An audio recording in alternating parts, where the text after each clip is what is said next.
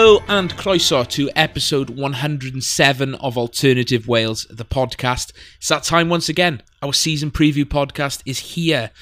We talk to fans of each of the 5 Welsh clubs playing in the English system about how their squads are shaping up, what their expectations are, and what's going on at the club ahead of the new season. So to do that, we've got Barney Lloyd of You Jack podcast to talk about Swansea. We've got Jamie Harris of the 1912 Exiles to talk Newport County. We've got our very own Tommy Cowse to talk about Wrexham's return to the EFL.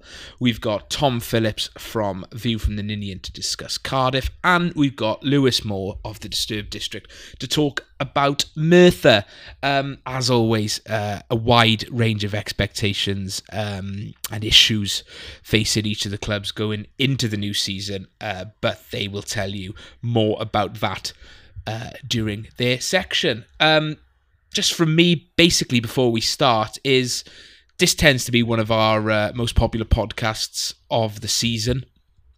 We tend to get higher number of listeners listening to this pod than a lot of other ones. So if you're new here, or if you're a bit of a casual listener and you've just popped on to sort of find out what's going on at the club you might support and the other Welsh clubs, then stick around. Maybe there's something for everyone. We discuss a wide range of topics throughout Welsh football, from the international teams all the way down to the domestic game, the women's team, the professional clubs, everything. We try and cover as much as possible every week with a mixture of nonsense and bit of fun. It's a light-hearted thing. So yeah, stick around if you enjoy this podcast.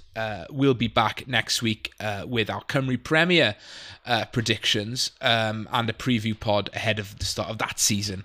So yeah, tune in next week for that, and I'll leave you in the capable hands of our guests. So strap in, enjoy. Thank you for listening, and don't forget, the best way to support the podcast is to buy something from alternativewales.com/shop. The pre-order for issue 11 of the magazine will be coming next week, so keep an eye out for that. Diolch yn fawr. Enjoy the pod.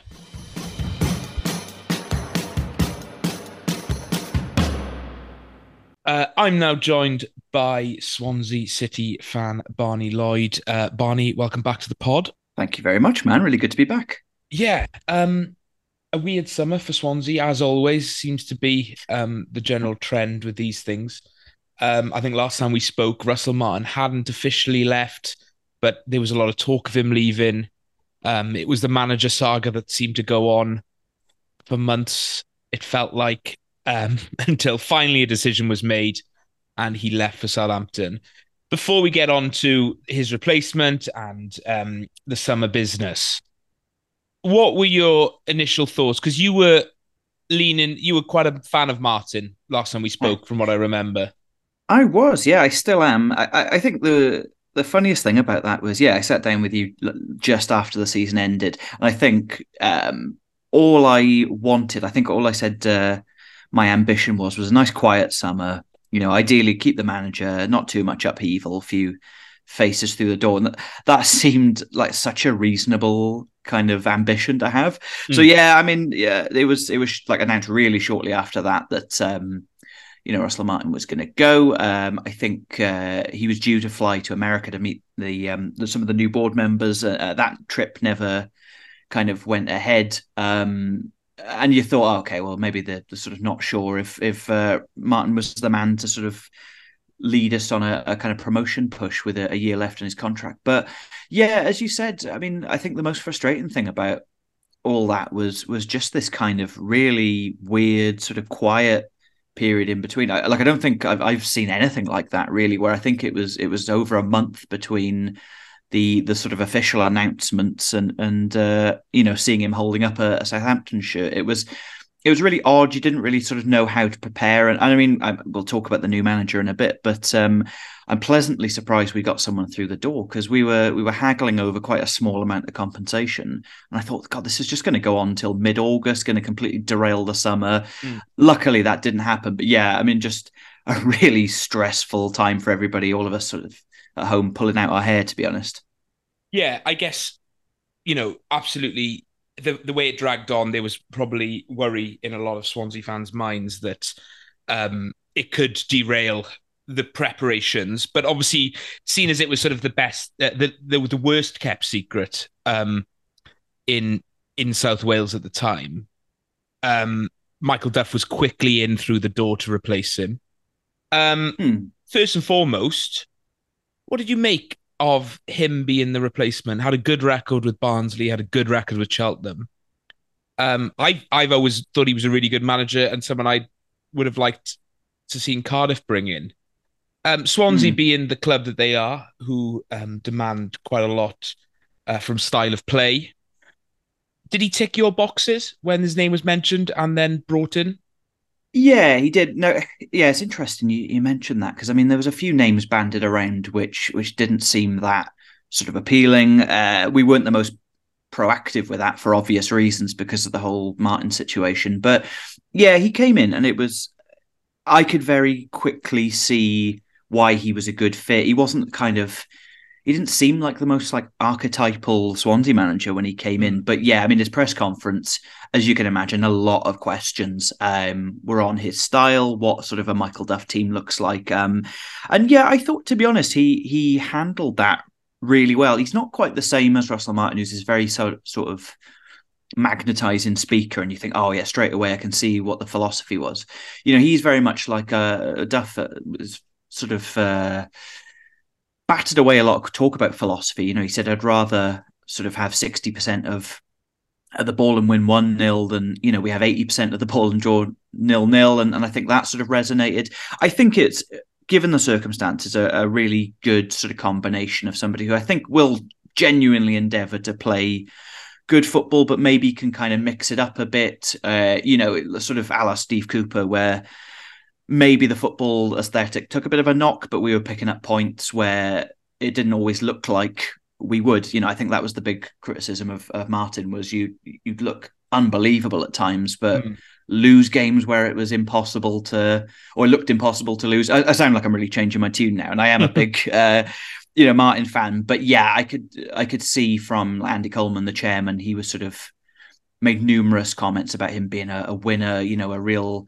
character, sort of leader of men. So yeah, it was very easy to see how he ticked a lot of boxes, and I think in a very different way to Martin, I think he will become this sort of very Swansea-esque manager, even if the football, you wouldn't necessarily associate him as real tiki-taka on the floor constantly sort of manager. But yeah, short answer is I'm very very pleased with what I've seen so far.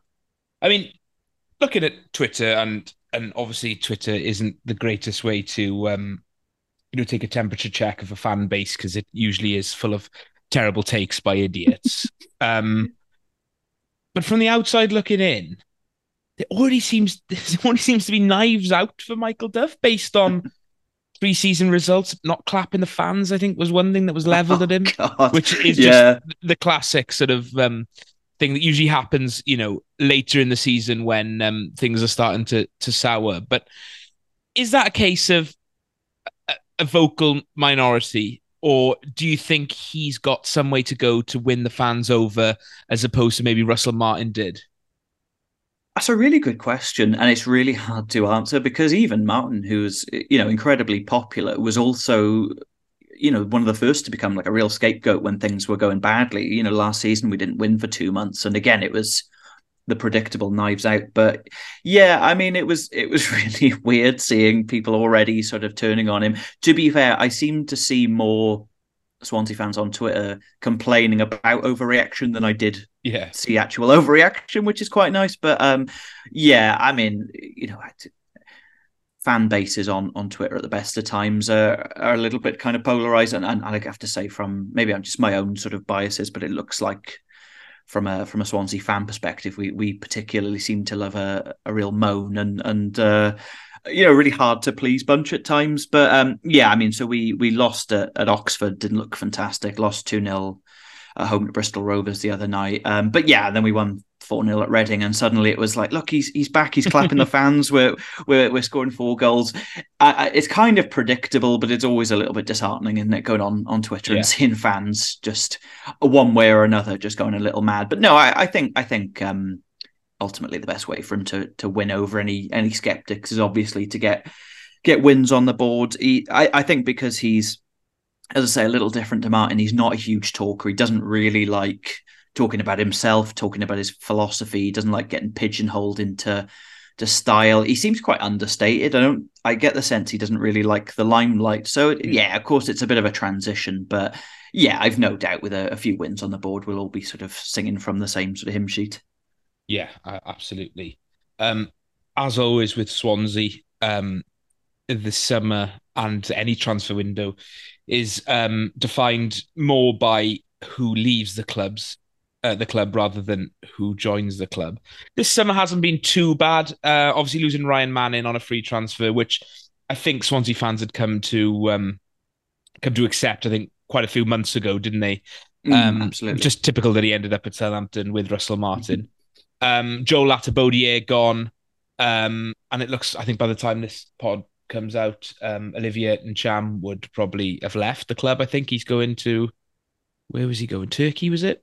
So that was, yeah. Or was that dead in the water as it stands? Well, that was, you never like to be too timely with podcasts, because it's like, you know what it's like, we'll chat now, we'll come off recording and everything will have gone completely tits up. But as far as I know, reports of a move to Turkey are kind of wide of the mark. I'm sure we'll come on to Joel Piroe, but that seems to sort of change all the time. But yeah, so far, before I get onto your question, it looks like Ntcham's staying, but I mean, God knows, we're talking at the end of July, and there's a whole other month left in there.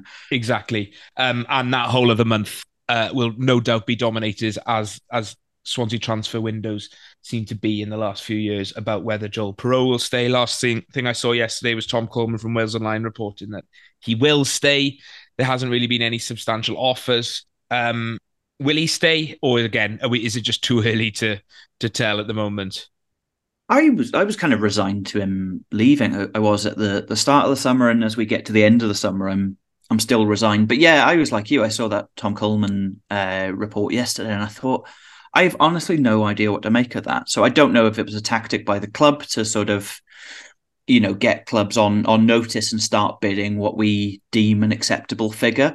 It's a really, really tricky one with him, because there's 1 year left in his contract. We know how good he is. And it's that thing. It's like, well, do you take a sort of lower offer, as we did a few years ago with Joe Rodon?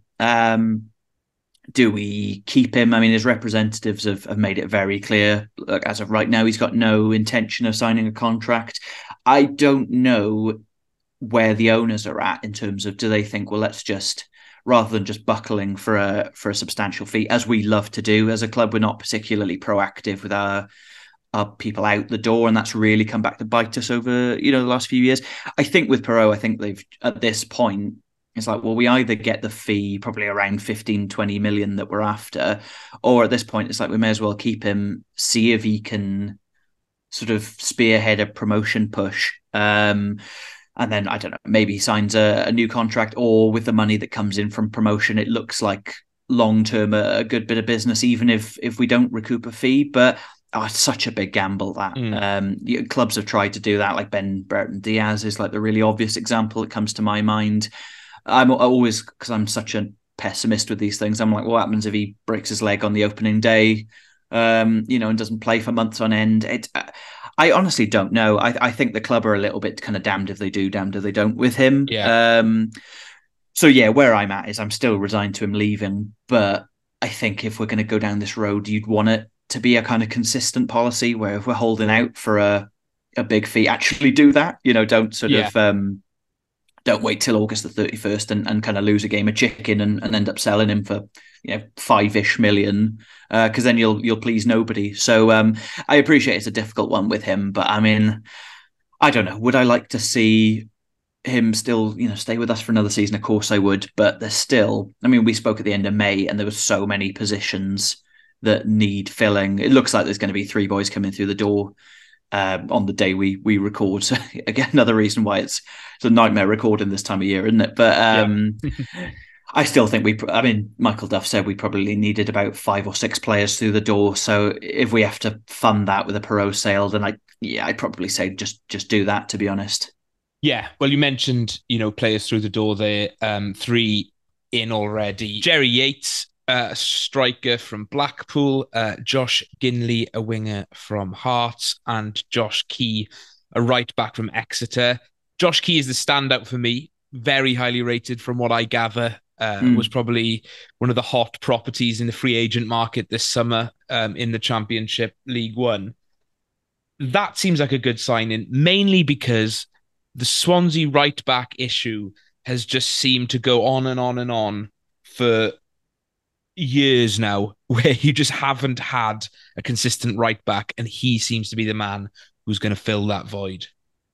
So this turned out to not be a true statistic, but I read when he signed, it was the first right back we'd signed since 2015, since we got Kyle Norton through the door. Everyone justifiably forgot about Kieran Freeman's really short time with us. But yeah, it's like, it's that thing where you don't have to be an expert to look at it and think, yeah, that's clearly an area, and left back as well, to be fair, at the moment, that needs strengthening. But yeah, Josh Key looks even in pre-season, a really fantastically versatile player, bags of energy. One of the first things Michael Duff said when he came in was more sort of power in the team, a little bit more pace, and over pre-season he's been running them ragged. You get the sense it's going to be a lot more kind of high octane sort of pressing football. So yeah, of course, it reminds me of sort of Connor Roberts. What you want in that situation is just somebody who's going to run all day, just give 110%. So yeah, that was a really good signing. Josh Ginelli, you mentioned, to be honest, he's looked quite promising in terms of his record at Hearts, but we haven't seen a huge amount of him in pre-season because he's been injured. And Jerry Yates as well. I'm really looking forward to seeing him, I guess, potentially link up with Perot. But yeah, 15 goals in a struggling Blackpool team last year. Not a very sort of Swansea City signing. We normally will spend half of that on a player a bit younger with a bit of resale value. I think getting somebody who's 26 and doesn't seem to have a huge amount of resale value to his name. I can't see us recouping 5 times that figure, but a proven goal scorer in the Championship is great in in any team. So the policy seems to be very unlike us in all the sort of good ways. And yeah, I think with that and a few more players through the door, there's still work to be done. But I can't believe I'm saying this, but I've actually been really impressed with the sort of policy and the people we've got in through the door so far. Yeah, because there's a few other rumours, some Premier League loans at the moment that I think seem pretty concrete, don't they, to happen? A goalkeeper that his name is eluding me at the moment. But yeah, what else do you think Swansea need now in this last month of the window to strengthen the squad? How long you got? No, yeah, Carl Rushworth coming in as a goalkeeper is going to be great. I think if all goes to plan this week, we should have Harrison Ashby, right back, coming in from Newcastle. Again, completely eludes me, but there's talk of the guy who's... I can't believe I'm forgetting his name. The guy who used to be left back for Birmingham. I'm going to kick myself after recording. But anyway, a few defensive bodies coming through the door. We're linked with a few defenders, but I don't know if that's because we're expecting bids for people like Nathan Wood. I think it's just bodies in there, to be honest. Yeah. It's a hard question to answer, because right now I like the look of the attacking situation. But then again, if Perot goes, suddenly that's a whole different scenario, because you don't necessarily want Jerry Yates, in his debut season, leading the line for a club that's very much in transition. I think just bodies in. We've played pre-season friendlies with a guy called Azim Abdullahi, who's a midfielder coming in through the youth team, and he's been playing at left wing back, and you're like, well, that for me is just all the evidence I need that just bodies through the door. I think we talked, didn't we, in the end of May, about some of the money that the teams who have just come down will have to re-strengthen and also sell on. the real kind of question will be over 40 something games is if we've got enough depth to really push on. So I'm actually happy with the squad on paper. You see on Twitter, don't you, like everyone putting their ideal team in this time of year, and you look at anything, actually, like the 11 players you've got there look good, but there's going to be injuries, there's going to be suspensions, there's going to be people having real shit bits of form. So short answer is just a bit of depth would do me nicely. Great stuff. The Championship is notoriously hard to call. Where Swansea fall into the mix is particularly hard to call at the moment. So, from your perspective as a fan, what do you think would be deemed as a successful season? Or like, what is the minimum expectation from you? It's a really good question. And I'm sorry, I'm laughing because it's just every time I've been asked this around this time of year, I try and be cautious. And then last year I said we were getting promoted and I looked like an idiot really quickly. I think we'll finish sort of roughly about where we did last year, into about sort of 7th, 8th. But I think it's going to look really different this year. I think actually we're going to look over the course of 9 months more like a team with aspirations of promotion. I think, again, a lot of similarities with the Steve Cooper years, where there will be games where we don't look our best. We don't have as much of the ball, but we pick up wins and draws in tough places.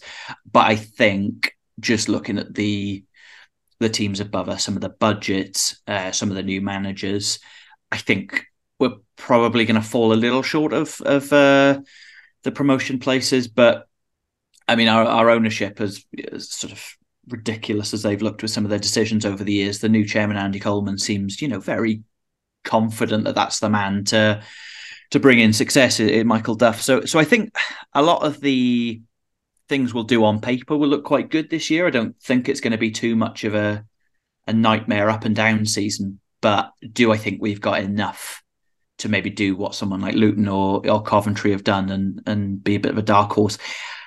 Probably not. I'd be very happy if I was wrong, but short answer is I think we'll look good, but I don't think we'll look good enough to get promoted, to be honest. You want to give me a league position prediction that I can use against you at the end of the season to make you look a bit silly? Absolutely, of course you can. Absolutely, yeah. All right, let's go with 7th, because that's a little bit more ambitious than I would have done. So why don't we go for? Well, we'll go for something that you can laugh at me next May, but I also don't look like a complete idiot as well. Maybe I will. Maybe we'll go down. And let's go with 7th. Let's go with 7th. Okay, 7th, sensible. I feel like 7th is the sort of the middle of the road pick for any championship club who will be happy with a playoff push but miss out. So safe pick. Right, like a safe idiot in 9 months. Couldn't I? Exactly. Right, a question I asked everyone last year before the start of the season, as is so much the case with Welsh football clubs, is what could go wrong? Because for some reason, all 5 of the Welsh clubs playing in England never seem to be too far away from a crisis. So what could go wrong this year? We talked about, everything going right, hopefully, and things going well, but put your sort of pessimist hat on and tell me, where it could all fall apart. Oh, that's a great question, because I am sort of an infuriatingly glass half full fan, and I'm always trying to sort of put out fires. What could go wrong? We're clearly not very well run, but I think that our owners are probably just guilty of just being a little bit incompetent rather than anything too catastrophic. We're not going to change our colours or anything like that, but I could see it. I could see us going on a mad trolley dash the other way and just selling all our prized assets for really cheap fees. August the 31st, so everybody's all pissed off. Michael Duff doesn't have the team that he's after, gets sacked, and that looked like a terrible pick. We're playing Southampton. God, I'm really firing off some worst case scenarios now. We got Southampton away Boxing Day, so I have to watch big lovely Russell Martin pummel us and ruin my Christmas. There's a lot that could go wrong in just the, like I say, 9 months of football. That's a really long time when you're not enjoying it. So let's go with what could go wrong. All the people who could get us promoted leave for the teams around us and just play just some of the best football of their season whenever we come to town. That always tends to be the way. That very good. Okay, I don't think that'll happen, but it is good to sort of look into those possibilities. Yeah, so Swansea kick off this season on Saturday at home to Birmingham, which will no doubt be a tough game. As the old cliche goes, there are no easy games in the Championship. Barney, before you go, you've got a new Swansea podcast that you started recently. Do you want to give it a plug? Tell people where they can find it, what it's all about, and why they should listen to it? Absolutely, yeah. So it's You Jack Podcast. Or Great just name, by the way. Thank you. Yeah, I'm hoping people will kind of shout it, in their heads rather than just say it normally. But we're at You Jack Podcast on Twitter. We're on Spotify, and we're looking to bring it on to like iHeartRadio, Apple Podcasts. But we've been very lackluster in terms of our effort with that. And yeah, it's just two very glass half full, infuriating, optimistic Swansea fans. There's obviously myself and my co-host Luke, who's Australian, which, if nothing else, you can hear a Swans fan with a funny accent, just trying to stay glass half full. He's currently down in Australia, so we're aware there's lots of other Swansea podcasts, but, do they have one of the hosts in Australia bringing you all the content? I don't know. We're aiming it at other Swansea fans, but do you know what? If you're a fan of the other Welsh clubs, we're probably going to sell a lot of our players on deadline day. I'm convinced we can't just keep beating Cardiff, so we'll probably lose at least one of the derbies this season. So come along, have a listen to us probably having a meltdown at some point. You might just have a laugh at our expense. But yeah, that's where to find us on Twitter, on Threads, on Instagram. Come and have a listen if you want. Great stuff. Yeah, that's what all good podcasts are for, is to laugh at the presenters when they're having breakdowns. So yeah, thanks again, Barney, and I'll speak to you soon. Cheers, mate. I'm now joined by Jamie Harris from the 1912 Exiles podcast, which is a Newport County fan podcast. Jamie, welcome to the pod, your debut in place of Ed, who normally comes on. Yeah, thanks for having me. Great to be here. Good stuff. Right, let's start with the summer business. Fairly stable in terms of management this summer, as opposed to some of the other Welsh clubs. Graham Coughlan still in charge. Before we get onto his business, are you behind Coughlan? Do you think he's the man for the moment? Yeah, absolutely. I think you just have to look back to when he joined us last October. We were struggling quite a bit under Rowbury. A lot of us thought we were sleepwalking into relegation, and he just turned it around. He kind of had this crawl, walk, run mentality. Crawl, just stop the ruts, make us really hard to beat, and then sort of try and start walking, trying to be a bit more sort of expressive with this sort of style of play, picking up wins. And we ended the season pretty well. We escaped a relegation battle, and we're pretty much mid-table. I think we were a last day 90th minute goal that we conceded away from finishing top half. So we did really well under him. So yeah, we really sort of have a lot of faith in his abilities to sort of manage a club at this level. Yeah. So let's talk about his business then. Obviously, as is usually the case at this level, a lot of ins and a lot of outs. Always tends to be a bit of a churn of a squad, especially when players have such short contracts. Losing some sort of big names from the previous years, Cameron Norman, Aaron Lewis, Priestley Farquharson, Miki Demetrio, sort of the headline names. How do you feel about the outs this season before we get on to the ins? Who's going to be the biggest miss going forward? Yeah, well, yeah, you've just listed basically a back line there that we've played in the past. Look, they're big losses. They're experienced pros. They know the league well. Mickey, for example, was with us for I think 6-7 years. So he played 300 games for the club, which, like you mentioned, at League Two level, when people are on short contracts, that's a lot. That's a lot of time for the club. Cam Norman, arguably our player of the season last year, playing from sort of right back, right wing back, chipped in. I think it was even our second or third highest goal scorer, chipped in with a load of goals, but was sort of really sort of tough to beat, and was a real outlet for us as well. I'm actually going to miss Priestley Farquharson actually the most. I think we signed them from the Welsh Premier League, and after a sort of a year or two of sort of adjusting to League Two and English football, he really came on, and I think he had a stellar season last year. I'm actually a bit. I think he went to Walsall. I'm a bit surprised he didn't go upper league, to be honest with you. But look, we lost quite a few players over the summer, and part of the reason is we just couldn't afford to keep them. You know, we're sort of struggling a little bit financially at the moment. We have one of the smallest budgets in the league, and that's something that, you know, Coughlin's just going to have to deal with. We offered a lot of those guys contracts, which they turned down. Obviously, they can get a better deal elsewhere, which is fair enough. But still, a shame to be losing so many at the same time. Yeah, that Farquharson one felt a little bit weird because when he was out of contract, I feel like from my perspective, the idea was he would probably go higher up in terms of the pyramid, but ended up at Walsall. Was that a little bit difficult to take? And does that sort of show that the lack of funds is going to be a bit of an issue when it comes to recruitment and keeping hold of players going forward? Yeah, absolutely. I think, I mean, I'm probably speaking for quite a few of our fan base by saying, like, yeah, we're a little bit gutted to not just losing players to sort of, you know, maybe some of the big guns in our league, but teams that finished, you know, around our level mid-table last season. And yeah, it just shows you just that we don't have the funds really to sort of compete with the upper end of the table. I think this season's actually going to be really tough because there are so many big names with quite a bit of sort of financial backing behind them this season. And we're just going to have to sort of overachieve like we've been doing in recent years, you know. So yeah, it was a little bit hard to take, I'll be honest with you. Yeah. In regards to the ins, then, a big list stand out for me. Nathan Wood, we've got a vested interest as a Penybon fan and a fan of the Cymru Premier, so looking forward to seeing how he does.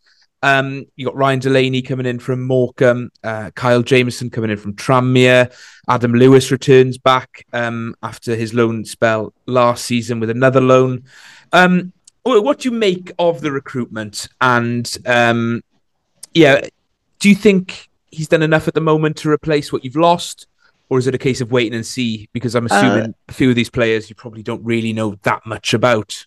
Yeah, you're quite right. I'm sort of leaning on a few of my 1912 Exiles colleagues to sort of for the news on the performances in pre-season, etc. Because I'll be honest, I haven't seen too much of it. But yeah, looking at the team that we've sort of signed, we've had to obviously do a lot of work to replace that back line. You mentioned Kyle Jameson. There's Ryan Delaney as well. You know, we've signed quite a few who seem to be like, yeah, these guys can do a job. And despite the results that we've had over preseason not being particularly positive in terms of, you know, the actual results, I think the performance has sort of gradually improved. And, you know, in Coughlin we trust, and we have to kind of say, the Adam Lewis one, I tell you what, that was a real lift for the entire fan base, the entire club, because he was on loan with us last season. He started off slow, but then he became this fan favorite, and he was really putting in a really good performance down that left hand side. Unfortunately, got injured, returned to his parent club Liverpool, and yeah, I'm absolutely thrilled to have him back on the books for another season. I think where we're still struggling in terms of getting someone in is up top. I think we've not scored in the last 3 or 4 pre-season friendlies now, and there's a lot of reliance on Omar Bogut, our top scorer last season, as well as a couple of young guns, and it's a chap called Seb Palmer-Holden we've got on loan, and yeah, a few other youngsters in our ranks as well. We don't really have that experienced front line, and I think Coughlin's desperately trying to get another in before the transfer deadline closes. Yeah, is that where you think you'll come up short this season? Maybe is that what's going to hold the team back from maybe venturing further up the table? Is the goals department? Is that where you worry most?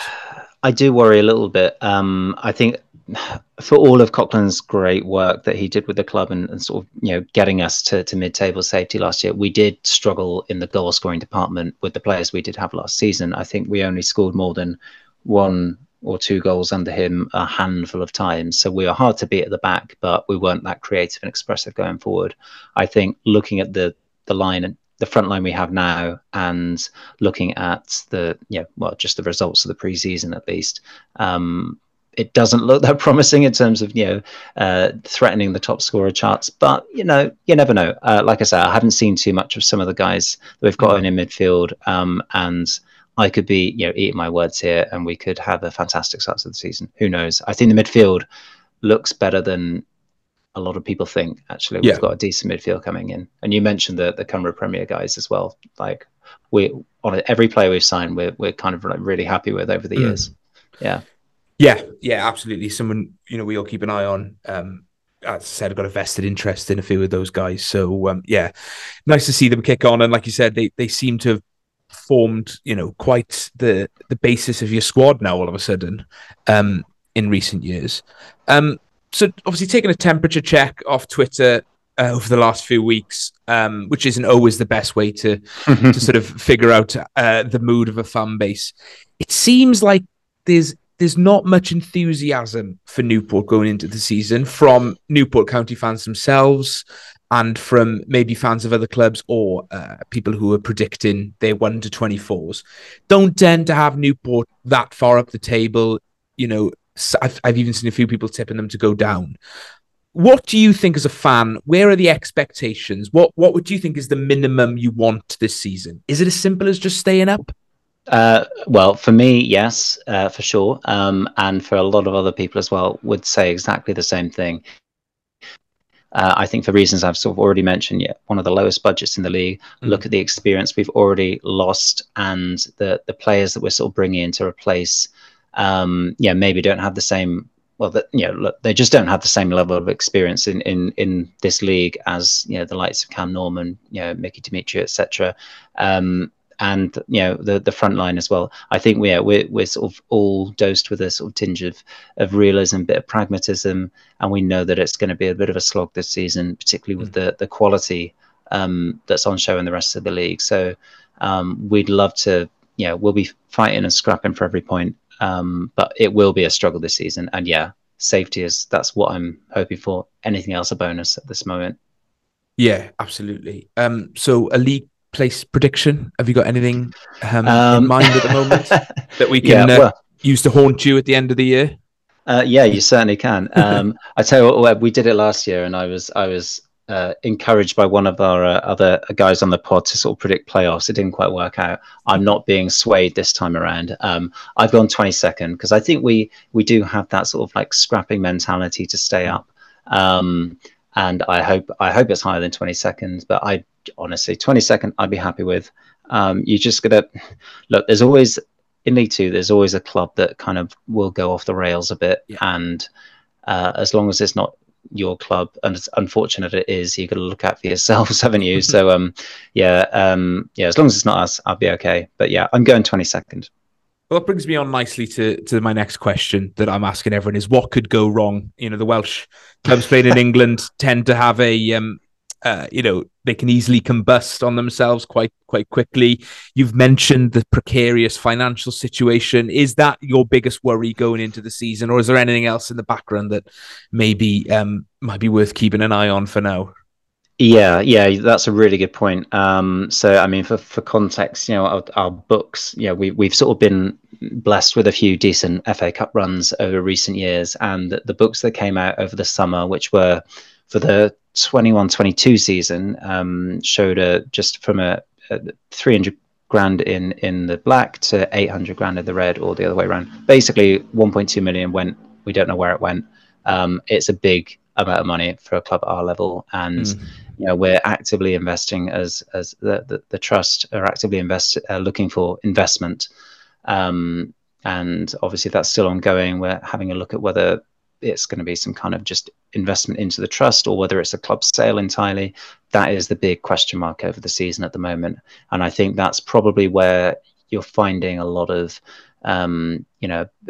expectations being sort of dampened on the pitch stuff this season, because honestly it could be a huge season off the pitch. We just don't know. You know what, it could be, we could have somebody come in, invest a bit of money into the club, and we'll be okay. but at the moment we're just sort of operating at a it's an unsustainable level. You know, that you're always going to, unless you've got a cup run or unless you've got a huge fan base pouring money into the club, you're not going to be turning a profit, and that's where the concern lies. Yeah, I remember reading, I think it was a trust meeting earlier in the summer where some of this worrying news came out of about the contract with Rodney Parade at the moment. Is that set to run out, or is that already run out? What's the situation there? Can you see? Yeah. You're not going to just be homeless all of a sudden. I doubt. I hope not. No, I mean, that's the thing. So people forget we've been in the Football League for 10 years now, which is fantastic. And we've played at Rodney Parade for all of those. And we had a sort of a running lease with them, which did run out. But we've signed a new lease for the sort of foreseeable.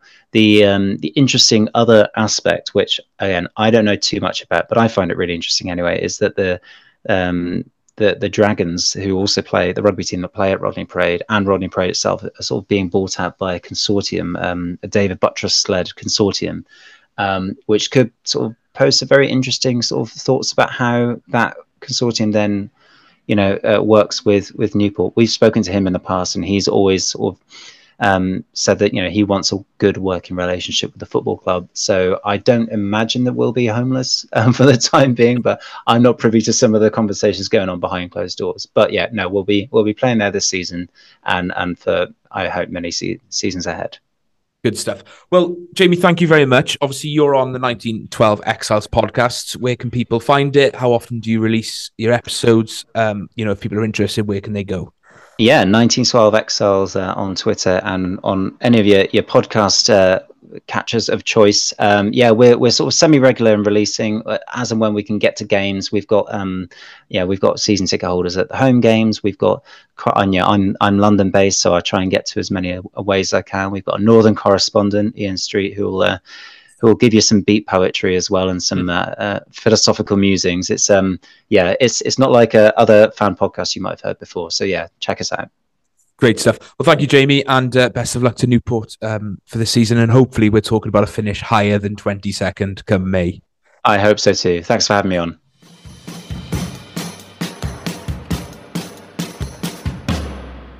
I'm now joined by our resident Wrexham expert and whatever else he is. I can't think of anything off the top of my head, but Tommy Couse is with me to discuss Wrexham's return to the Football League. Couse, I bet it sounds quite nice to say after, 15, 16 years away? Yeah, it feels amazing, mate. 15 years, 15 long years. Really long years. I never understood that terminology when people say long years. A year's a year, but no, it has been 15 long years. Yeah, a lot of pain, but we're back in the game. Couse, obviously, promotion felt inevitable last season. It happened. And, you know, everything that's surrounding Wrexham at the moment with the ownership and obviously the publicity it gets, all in all, it's been a relatively quiet summer. You know, there's been some interesting names linked, Nick Powell probably being the one who ended up at Stockport, but transfer-wise, it's been quiet. No real major outs. One player coming in. Phil Parkinson's still in charge. It just seems like everything's just ticking along nicely, other than, I guess, Paul Mullen's injury. How have you found the summer? You know, are you concerned by the lack of business, or are you happy with the lack of business? You know, how do you feel the squad is, currently? The squad's good enough. The squad's good enough as far as I'm concerned. I agree with what Parkinson's saying. I think there's an element of there's a tactical approach there when Parkinson does interviews as well. He's made it sort of clear as well. He doesn't want, as you can imagine, clubs trying to hold Wrexham to ransom, knowing that they've got a few quid. So there's a bit of a tactical approach behind what he says as well. But I genuinely do believe him when he says he's happy with what he's got. But he did say on Saturday he is hoping to bring in a striker. The Mullin injury hasn't changed anything on that front. He was looking to bring in a striker anyway. Yeah.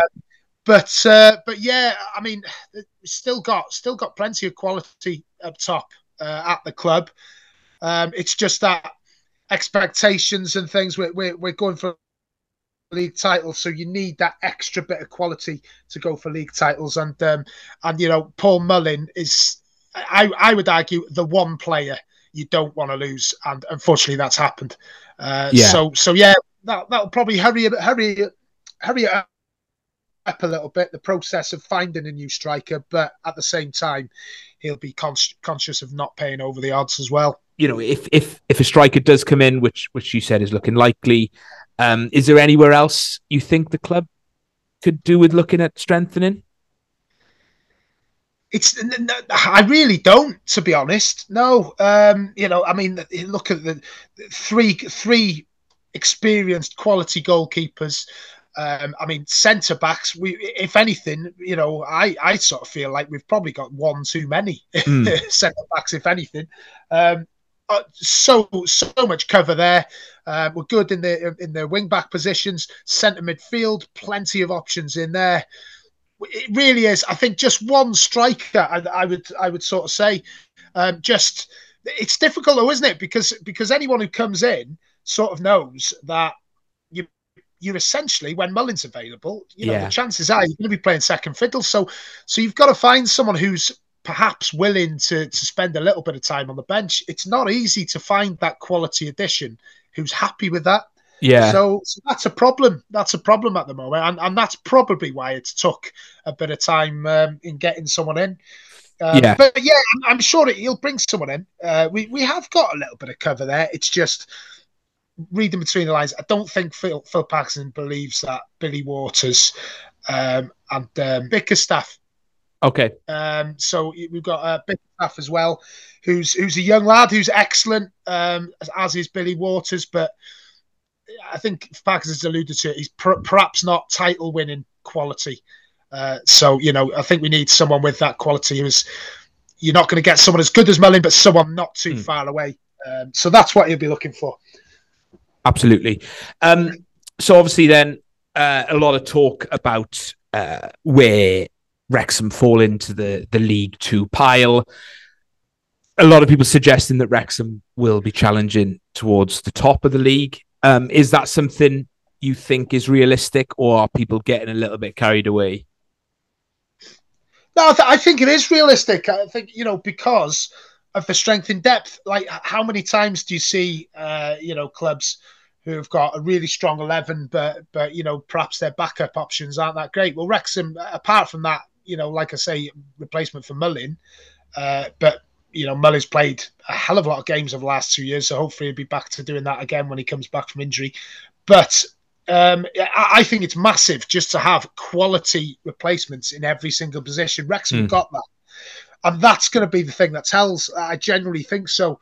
There's extra games this year being in the league. Obviously, you've got the League Cup on top of, the FA Cup. And of course, the what do they even call it now? The EFL trophy. Oh yeah, the Johnson's Paint or whatever. Yeah, current Papa John's, I think it is at the moment. Papa John's, that's right. Yeah, exactly. So yeah, there's plenty of games for them to keep themselves fit. Wrexham will be utilising the second string in quite a few of those games, I think. And yeah, I do think, right. I think we're going to be up there. I would be very, very disappointed if we're not top 7 in those playoffs. Yeah, I think most Wrexham fans are expecting playoffs at a minimum, I would say. Interesting then. Do you think though, it's this constant thing that I don't know why I've got it in my head, and I don't know if it's just a modern football thing. That Phil Parkinson seems to be continually under pressure because of these high expectations. He's delivered so far, and some probably, with how well the league campaign went last season. Do you think though that expectations are now higher than possibly they could be if Wrexham are languishing in mid-table, which really shouldn't be a bad thing considering it's your first return to the Football League. But with this sort of newfound expectation and pressure, do you think that, the owners definitely haven't been trigger happy. Do you think that now in the Football League that maybe they're sort of looking at life beyond Phil Parkinson, and if things don't start well, then pressure could be on him, or is that probably harsh? Yeah. No, I think I'll be honest. If you're asking whether Phil Parkinson still be there in let's say 3 years, I'd say 50. It's 50-50. I really would. This club, they've made it clear they're not here to languish in League Two. That's not an ambition of theirs. They want to get further. They want to get to League One and then see where it goes. Yeah. So whether Phil Parkinson is the man, I think he probably is. I think I haven't always thought that, as you know, mate. But but I think he is. I think he's got credit in the bank after last year. 111 points is a phenomenal return, regardless of how much money was spent.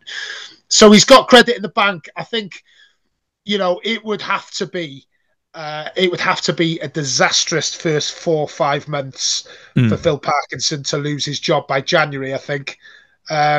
So yeah, I think with that credit in the bank, if Wrexham are, let's say 8th, 9th, 10th in the table at January, I think he keeps his job. I think, let's say absolute disaster and Wrexham are down the bottom, which I just firmly believe we've got too much quality to be down the bottom. Even if we get horrific injuries, we've got quality in every quality cover in every position. So yeah, I think I would imagine gun to the head, I would imagine we'll be in those playoffs for the majority of the campaign, up the top of the table.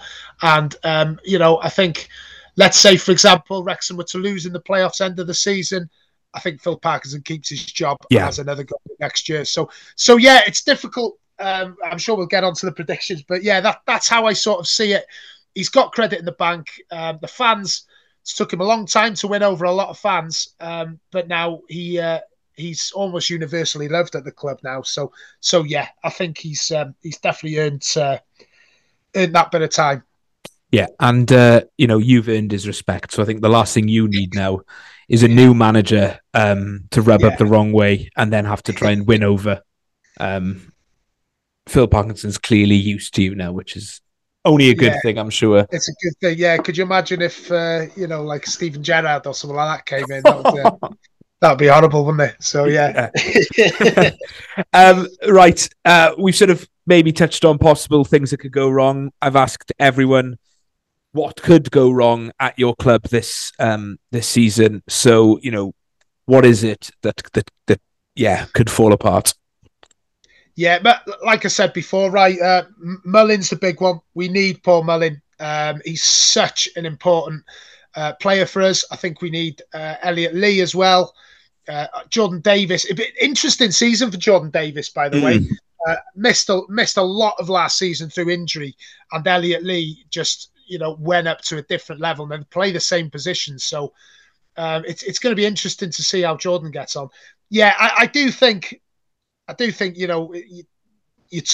talked about the strength and depth in various positions, and that is true. But it's people like Mullin, and Mullin's the main one. If we lose him for big periods of the campaign, it's going to be tough. We've still got quality to come in. Don't get me wrong on that, but that's a big one for me. Just in terms of other things, I think it is just mainly injuries. I don't know what the other lads have said about their clubs. That's really the thing that can derail a season. Great having strength and depth. Keep saying that term, but you want to have a consistent 11, don't you? Yeah. Regardless of that, you want to have a consistent 11. So I think if we can get that consistency, we'll be absolutely fine. I suppose that the big one for us is Ryan and Rob pulling their money out. That's the big one, isn't it? Yeah, well, I guess that was sort of what other people have been hinting towards in terms of things can go wrong. And, the Welsh clubs have been known for dodgy ownership, for lack of a better term, throughout the history of all the clubs playing in the English system. But Wrexham obviously seem to be the most stable. But I guess there's always that fear in the back of their mind that they could just pack up and go. It very much doesn't seem to be the case. They seem to be more than invested. But yeah, I guess that will always sort of linger over Wrexham fans' thoughts.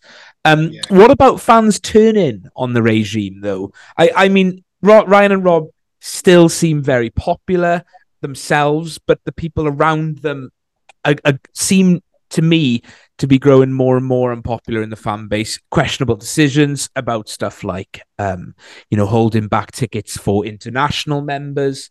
These sort of things that slowly but surely can turn people against them. What's the temperature of the fan base like towards the regime, so to say? Yeah, no, it's still overwhelmingly positive. There's little gripes with things like talk about the international members. That's not such a bad sort of thing. There's not too many fans who are too upset about that. It's only 75 tickets per game. Home games, right? So home games, yeah. Because there was an issue with away tickets as well, wasn't there? That they were holding back for non-season ticket holders or something. What's that all about? That's one of the big ones. That's big. Yeah. But again, people don't aim their fire at Ryan and Rob. It's more the people in the day-to-day running the club, Sean Harvey, Fleur Robinson. They're the ones who sort of take the flack on that, really, because they're the ones who are the decision makers at the club, essentially. That situation where away tickets 70% are available to season ticket holders, 30% to just general members. It's upset a lot of people because we need to have a loyalty system in place like other clubs or sort of big clubs have. That has to happen as far as I'm concerned. It's amazing that hasn't happened already. Yeah, it is really, especially in some of those League Two grounds where away allocations you may only get 600, 700 tickets. Yeah, exactly. And, there's a guy I was chatting to over in Philadelphia, Andy Yem, who'll be familiar to a lot of Wrexham fans. He goes to every Wales and Wrexham game. I think he's probably missed about 2 or 3 Wrexham games in about 30 years. And I sort of asked him, I said, how is it with you in terms of away tickets this year? How are you looking? He said, well, I'm the same as everyone else. And this is a guy who used to go to like Eastbourne on a Tuesday night and, when there was 100 Wrexham fans there, so it's not right. Guys like that, and there's hundreds of people in the same boat. It's not right, to be fair. They've got to do something about that and make sure that these guys do get sorted. I'd like to think with their contacts that they've built up over the years, they'll always get sorted some way or another. But it's not as simple as that, is it? And that's not the point either. It shouldn't be who you know or anything like that. It should be if you're a loyal supporter over a number of years, you should get that those points in the bank as happens with Wales away, isn't it? Yeah. Let's that's the big sticking point, mate. I think the little price rises here and there. I think people on the whole probably accept it a little bit. You've got to get used to that if you're going to go up the leagues as well. That's just modern football, isn't it? You're not a non-league side anymore. Yeah. But yeah, that's I think that's the major one is ticket availability, mate. Absolutely. Right then, let's get you a prediction off you, and see how well it ages as the season goes on. What are you thinking then? Yeah, I'm gonna go third. I've been hard about this. I don't think we're quite gonna win the league. There's so many good sides up there. Look at Stockport. Look at Gillingham up there.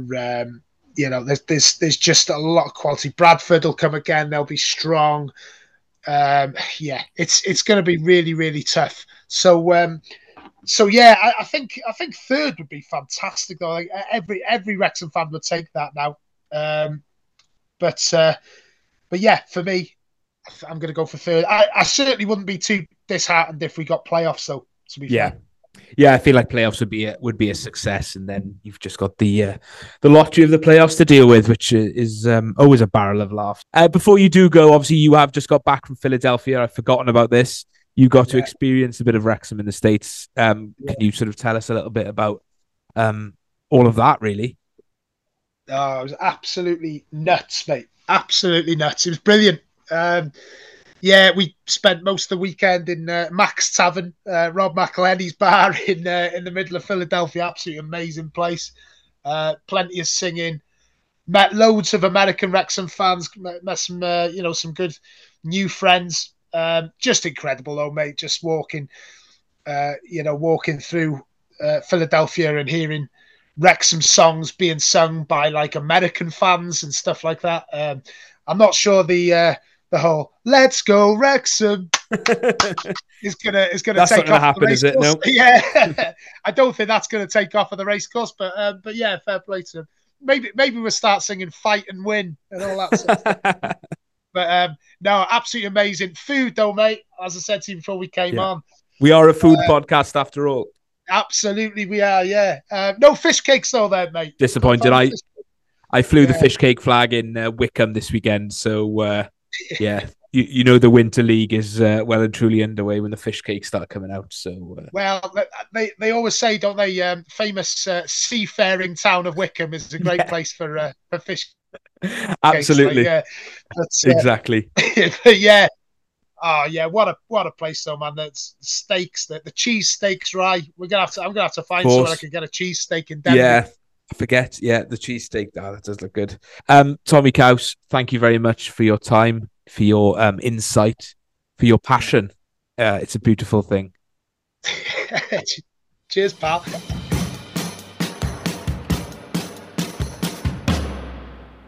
I'm with Tom Phillips of View from the Ninian podcast to discuss Cardiff City and what is to come. Tom, welcome back to the podcast. Thank you very much for having me again.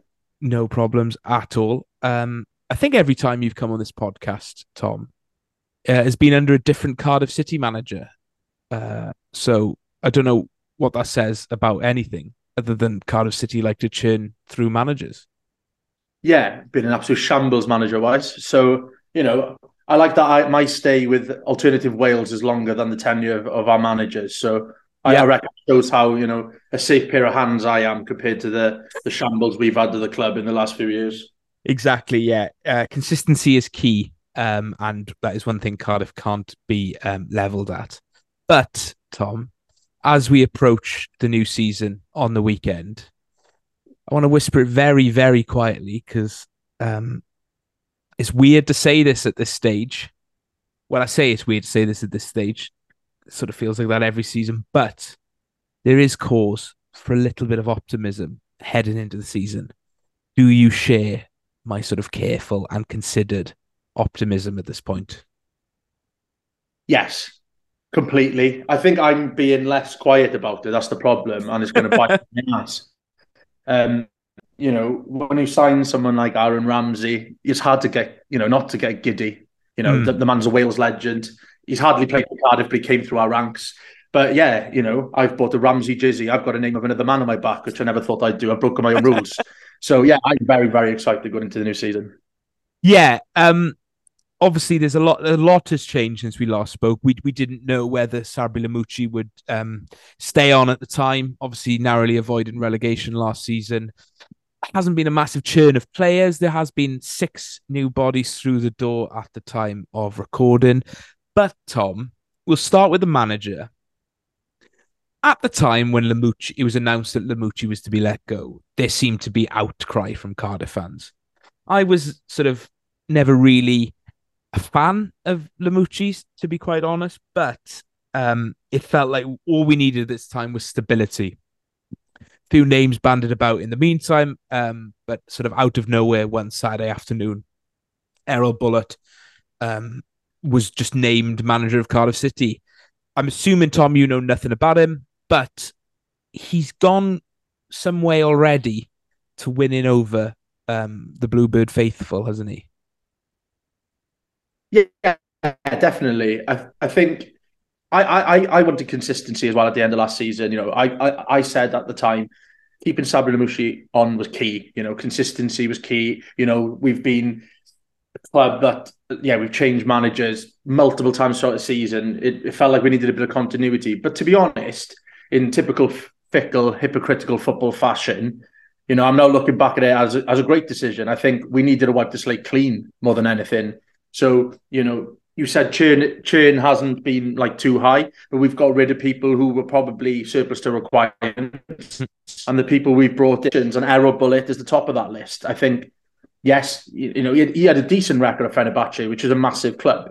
Some would deem it that it wasn't a success, but it was a decent record at a club that's also a shambles off the pitch, quite like Cardiff. But he's got a decent pedigree in Europe, and it's nice to get a manager that's not just a championship dinosaur. We were going through the pendulum of going, we'll have a backroom staff member, we'll have someone who's 78. We'll go back to someone who's never managed before. We'll go to someone who's collecting their pension. So it's nice to have a fresh face, a fresh look. And you can see by the signings he's brought in so far, that it's a clean slate. And we're building something different at Cardiff, which is exactly what we need. Yeah, absolutely. I share that feeling. Obviously, the elephant in the room with the appointment is that he is unproven in the Championship. We've seen managers from abroad come into the Championship and leave as quick as they came in. We've also seen managers from abroad come in and run away with the league and be very successful.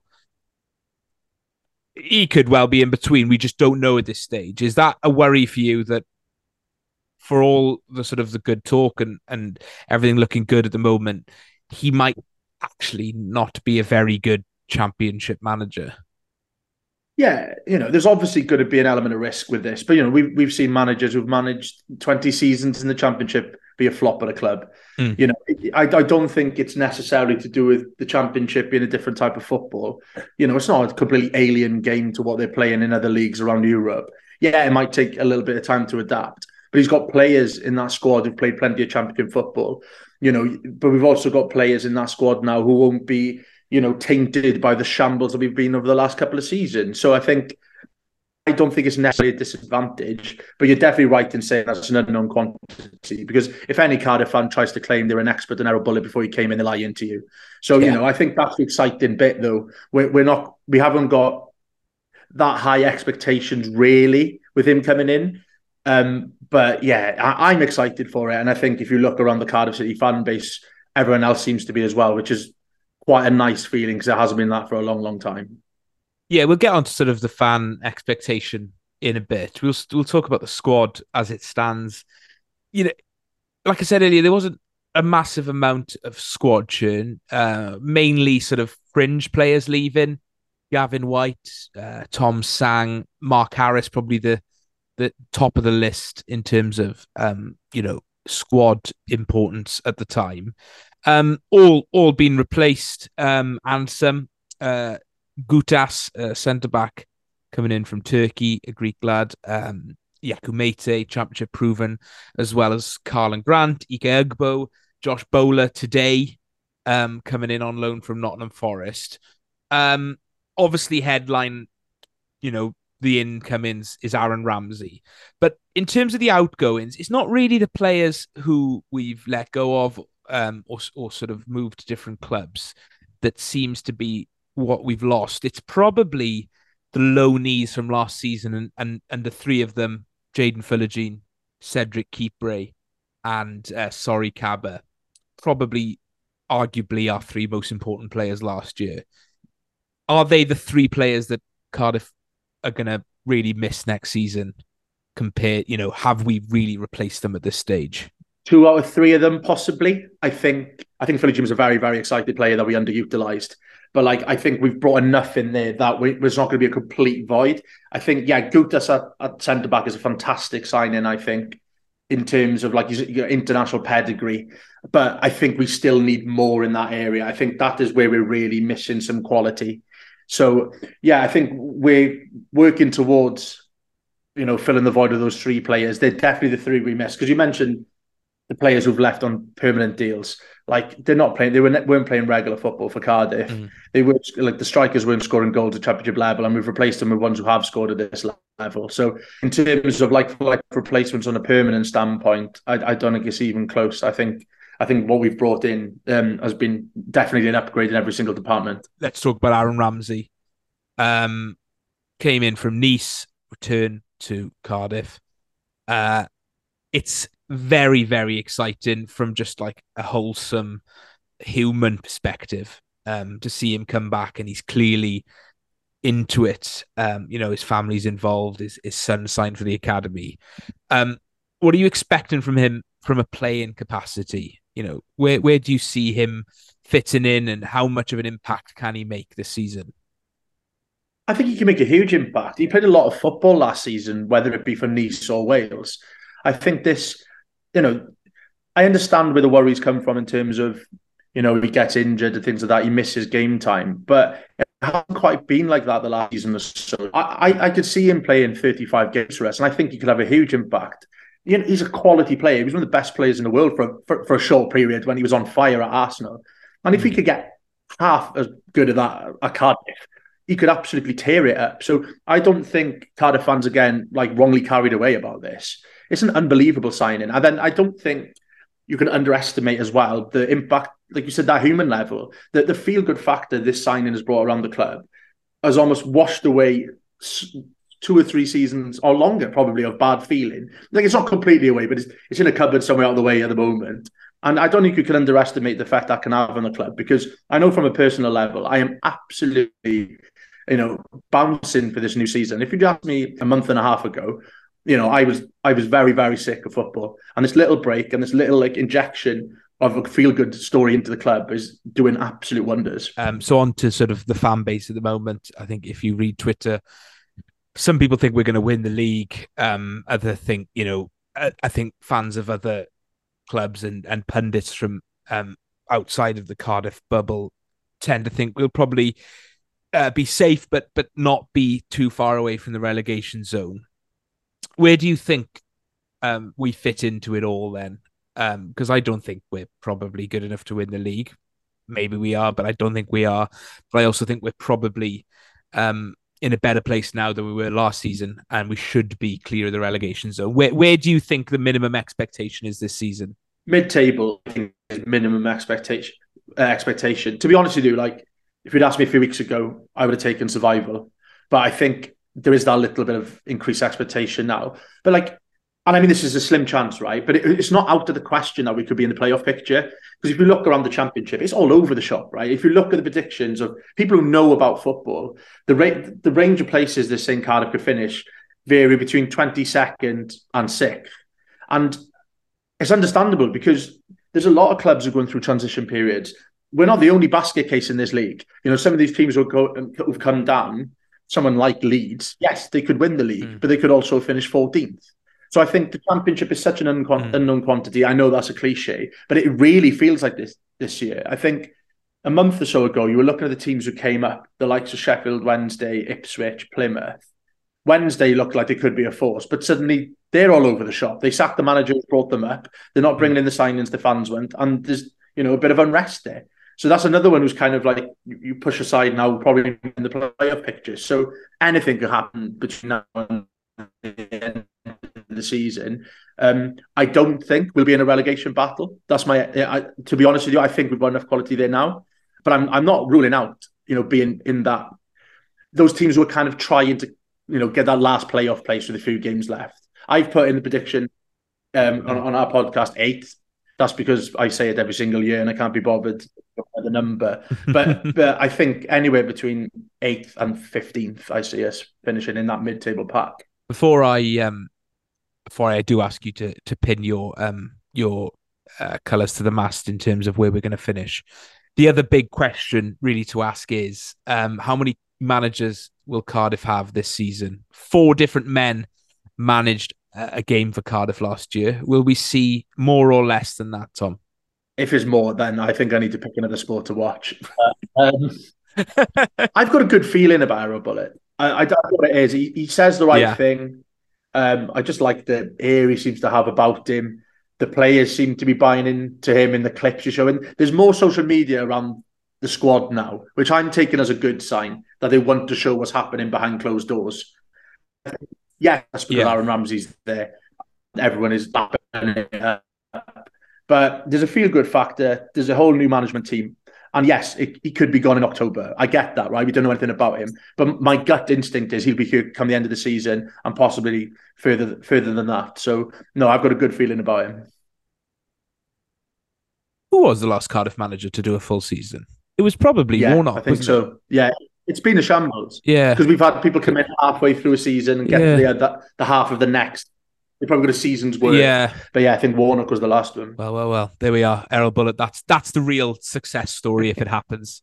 Cardiff not sacking a manager. So, Tom, before we ask you what could go wrong, where are Cardiff going to finish this year? Are you going to stick with your Vivian prediction of 8th, or are you going to play around with it a bit? No, I'm not going to play around. No, I'm going to stick with plucky 8th. I'm not going to lie to you. There is part of me in the back of my head that wants to say 6th, but that's just because I'm an optimist. And what's the point in watching football if you don't think you're going to win games? Yeah. But I'll stick with 8th. I think that's more than most people expect us to do. And I regard it as a massive, massive success if we're anywhere near that. So, yeah, if that happens, it's a great season and there's something to build on. So, yeah, I'll go 8th. So there we are. Thank you very much for coming on, Tom.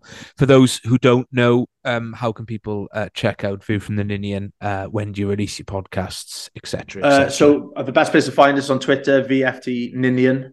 And we're all on all good podcast providers and some bad ones as well. And we usually release normally on a Monday morning if we've been, all good enough to get it done on a Sunday night to record. So yeah, make sure you subscribe to us and you'll see a little notification on a Monday morning to give us a listen. Yeah, I've got to say the commitment to content is very, very impressive. Ben James, who is the presenter, was married on Saturday, and on Sunday you were recording your season preview. So, a round of applause for that, mainly to Ben, because that is serious commitment and maybe grounds for divorce as well at the same time. Yeah, what I would say as well. Don't know how that would go down. There's a free bar as well, so his commitment and my commitment, I'm throwing myself in that for that one as well. Yeah. Granted, it was quite late at night we did it on Sunday because I think there were a few sore heads. But yeah, fair play to him. He's spot on with his organisation, is Ben. Good stuff. Well, thank you very much, Tom, and we'll chat in May and look back at how dreadful the season might have gone. But fingers crossed, it's we're talking about what Errol Bullitt can do to improve on this year. Look forward to it. We'll see.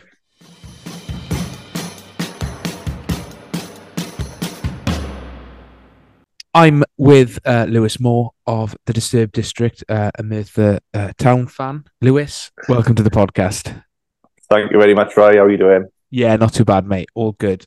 Glad to have you back to talk about the wonderful Merthyr Town heading into the season.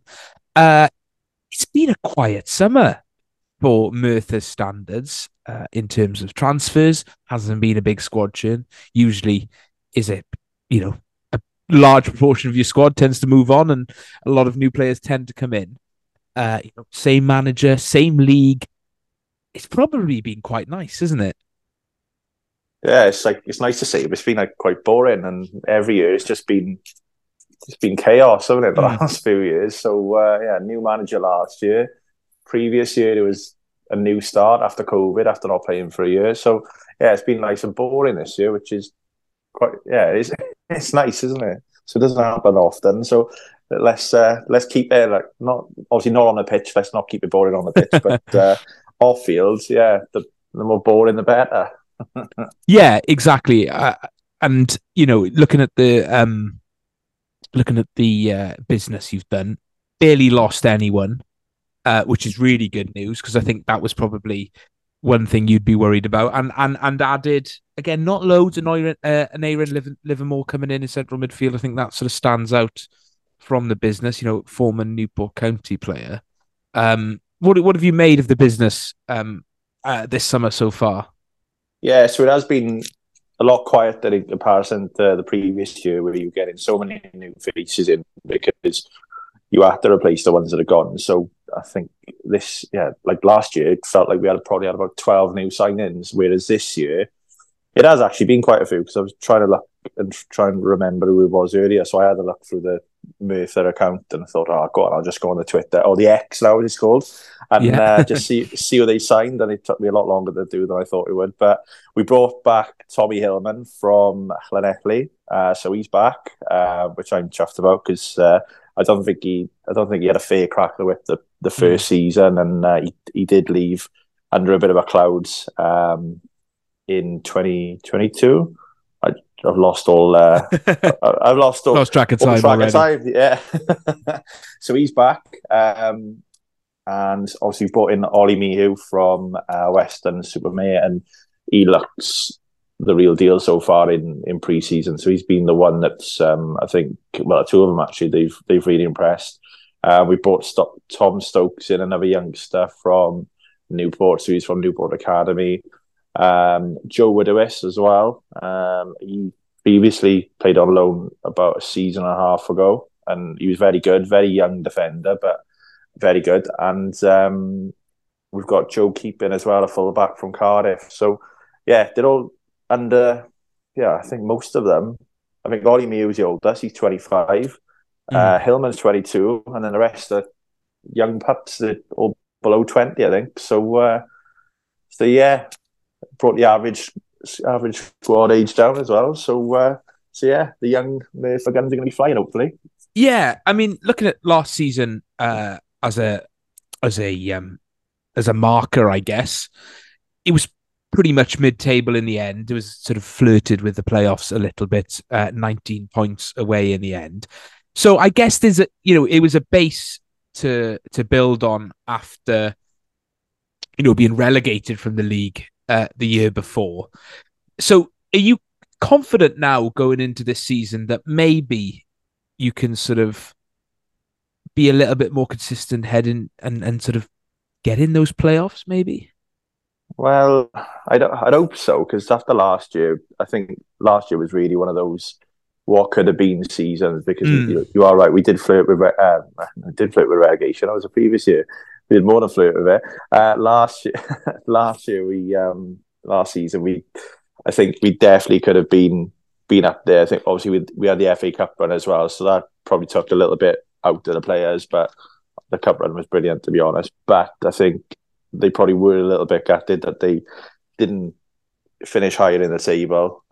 So yeah, I think from fan expectations, and certainly after last year, I think they're going to want to be in and around those sort of playoff places, and maybe even higher than that. So they brought in well, and they've kept the vast majority of the squad. There's still some that haven't signed yet, but they haven't signed with anyone else yet either. So it's obviously clock's ticking, because kick off on Saturday. So yeah, it's going to be interesting to see what happens in the next few days. Yeah. So how is the feeling amongst the fan base? Because it is hard to judge how good a team is, especially at this level, heading into a new season. Obviously, I have to mention it. Penybont turned Merthyr over on the weekend, 5-0, which is fine for me. Was that a little bit concerning as a result? I know the squad was sort of shared over 2 games, but it was probably the stronger of the 2 lineups.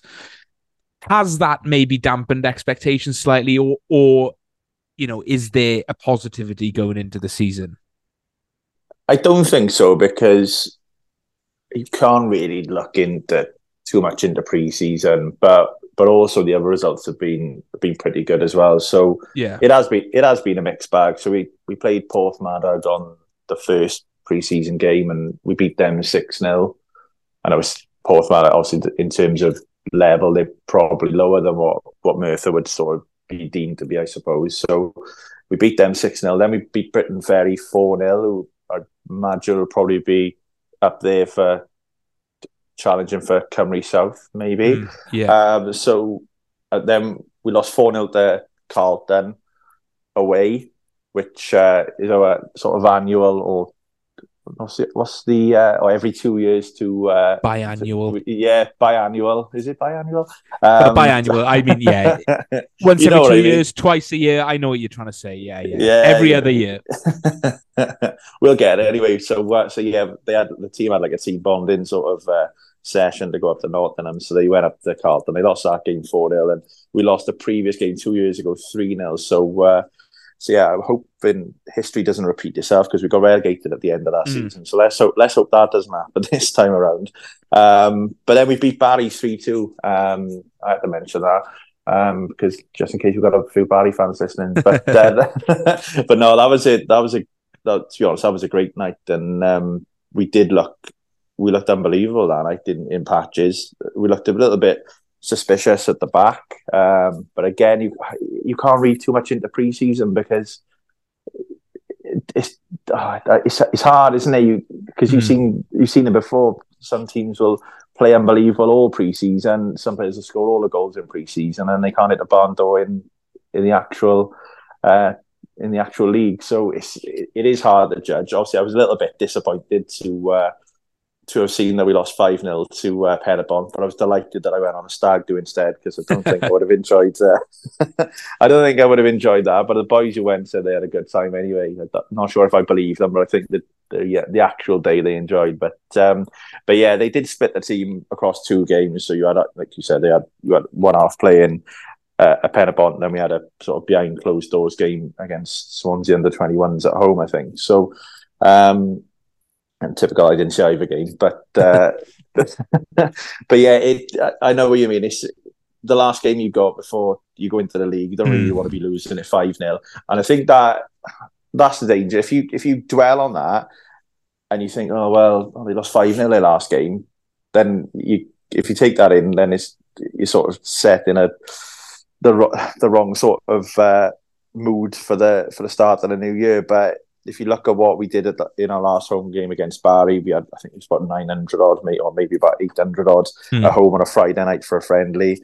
The atmosphere was booming, so you can't really look into it. And I know they lost 1-0 to Ponty as well on the previous Tuesday, but by all accounts, I think from what they said, the Merthyr played very well. So I think they were a little bit gutted to have lost that 1-0. But yeah, this is why I try not to read too much into pre-season, because I think we did it right the previous pre-season before we got relegated, and obviously got relegated after that season. So yeah, you can't read too much into it. But I'm just hoping, let's forget about it. Let's move on. Hopefully they already have as well. So yeah, we'll see. Yeah, absolutely. Pre-season is a strange old beast. No one will ever understand it. But yeah, so I feel like there should be more to talk about, but it's just been one of them summers for Merthyr, which, after a few years of, drama off the pitch, going down, staying up, lots of ins and outs of managerial change, it's probably a nice break. On the subject of the manager, Paul Michael obviously did a fantastic job last year. Full support still behind him, I imagine. Oh, absolutely. He's like the Messiah, and I think if there's anyone who's going to take Merthyr forward, it's going to be Paul Michael. And obviously the fans love him. He seems to love the fans back as well, which is always nice to see. And we've always had that from every manager we've had, especially since I've been following the club. So yeah, I think we've got the right man at the helm. And I think we've got the right players as well. It does look as if I think if we start off well on Saturday, then yeah, it looks like it could be good for us. So yeah, fingers crossed for Saturday. But yeah, you're right. It does seem like we've always got loads to talk about, and this one feels like there's hardly anything to talk about. And yeah, hopefully we get to keep Jack Evans. So the last time I was on with you, right, I think I said I was praying that Tom Handley stayed. And it's a little bit different with Jack because both fantastic players. And after this podcast, Tom did sign, I think it was about a week or two later. So are you claiming that it was the podcast that did it? Well, no, I don't know. No. He did say his mind was made up before that, but he said if it was, it certainly would have.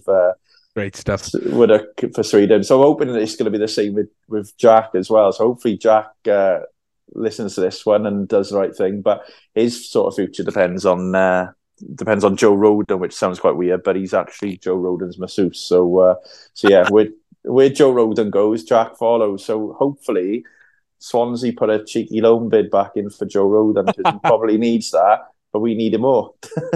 Oh well, I didn't know that. That's an interesting little fact there. So yeah, I'll keep an eye on that one.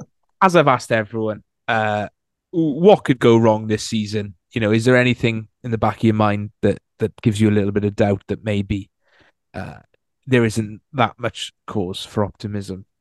I think the first one would definitely be if we let the last two pre-season defeats affect us, then, and I don't think we will, but you have seen that before. People sort of let pre-season cloud sort of what you've achieved prior to the game, obviously those two games. So that could affect it. I don't think it will though. Obviously, if we don't sign Jack Evans, that leaves a hole in midfield. But hopefully, again, he does the right thing. And I know we're not famously known for overpaying our players. We haven't really got the budgets that you see a lot of other bigger clubs in our league or league above, or even in the Cymru Premier will pay. So obviously, I know money talks, and it is a short career, but obviously we've got something special going on at Merthyr, and I like to think so anyway. So yeah, hopefully we don't lose anyone, because obviously the better we are, the more interested is in the players. But yeah, I am fairly. I don't actually sound it tonight, but I am fairly confident that we're going to do even better this year than we did last year. So yeah, hopefully the boys feel the same as well. Great stuff. Right, before we go then, I'm going to press you for a prediction of where you're going to finish in the league that I will no doubt use against you come May. Where are Merthyr going to finish in the league this season? Well, I got it wrong last year. I can't remember what I said, but I was wrong. But yeah, I'm gonna go playoffs.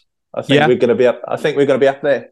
I think based on the manager, I think he's the best manager since sliced bread, personally. And we haven't lost anyone really that we thought we were going to lose.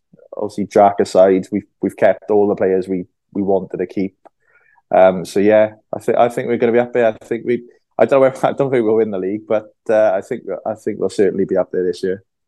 Great stuff. Well, obviously, before we go, you can plug the Disturbed District. Tell us a little bit about what you're doing there and where people can find it, and if you're going to actually write some more blogs this season. I know I haven't wrote anything since January now, so yeah, you can. I was going to say you can find it on Twitter. You can find it on X now. You can find it on Instagram as well. Every now and then, once in a blue moon, I'll write about Merthyr. So I'll normally document about our afternoons watching Merthyr, away days, and mad stories about how our bus didn't turn. The players' bus broke down on the way to Gosport on the first game of the season.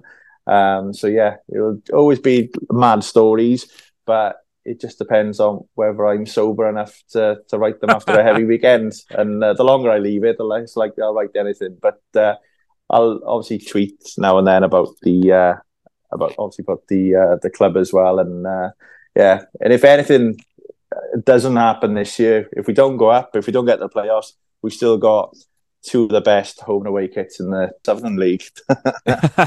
As always, Merthyr have nailed the kits once again. So yeah, like you said, regardless of what happens on the pitch, at least you've got that. And that's all I need for now. Exactly. Right. Well, thank you very much, Lewis, and we'll speak to you in May, hopefully after a good season following the Martyrs. Perfect. Look forward to it. Thank you very much.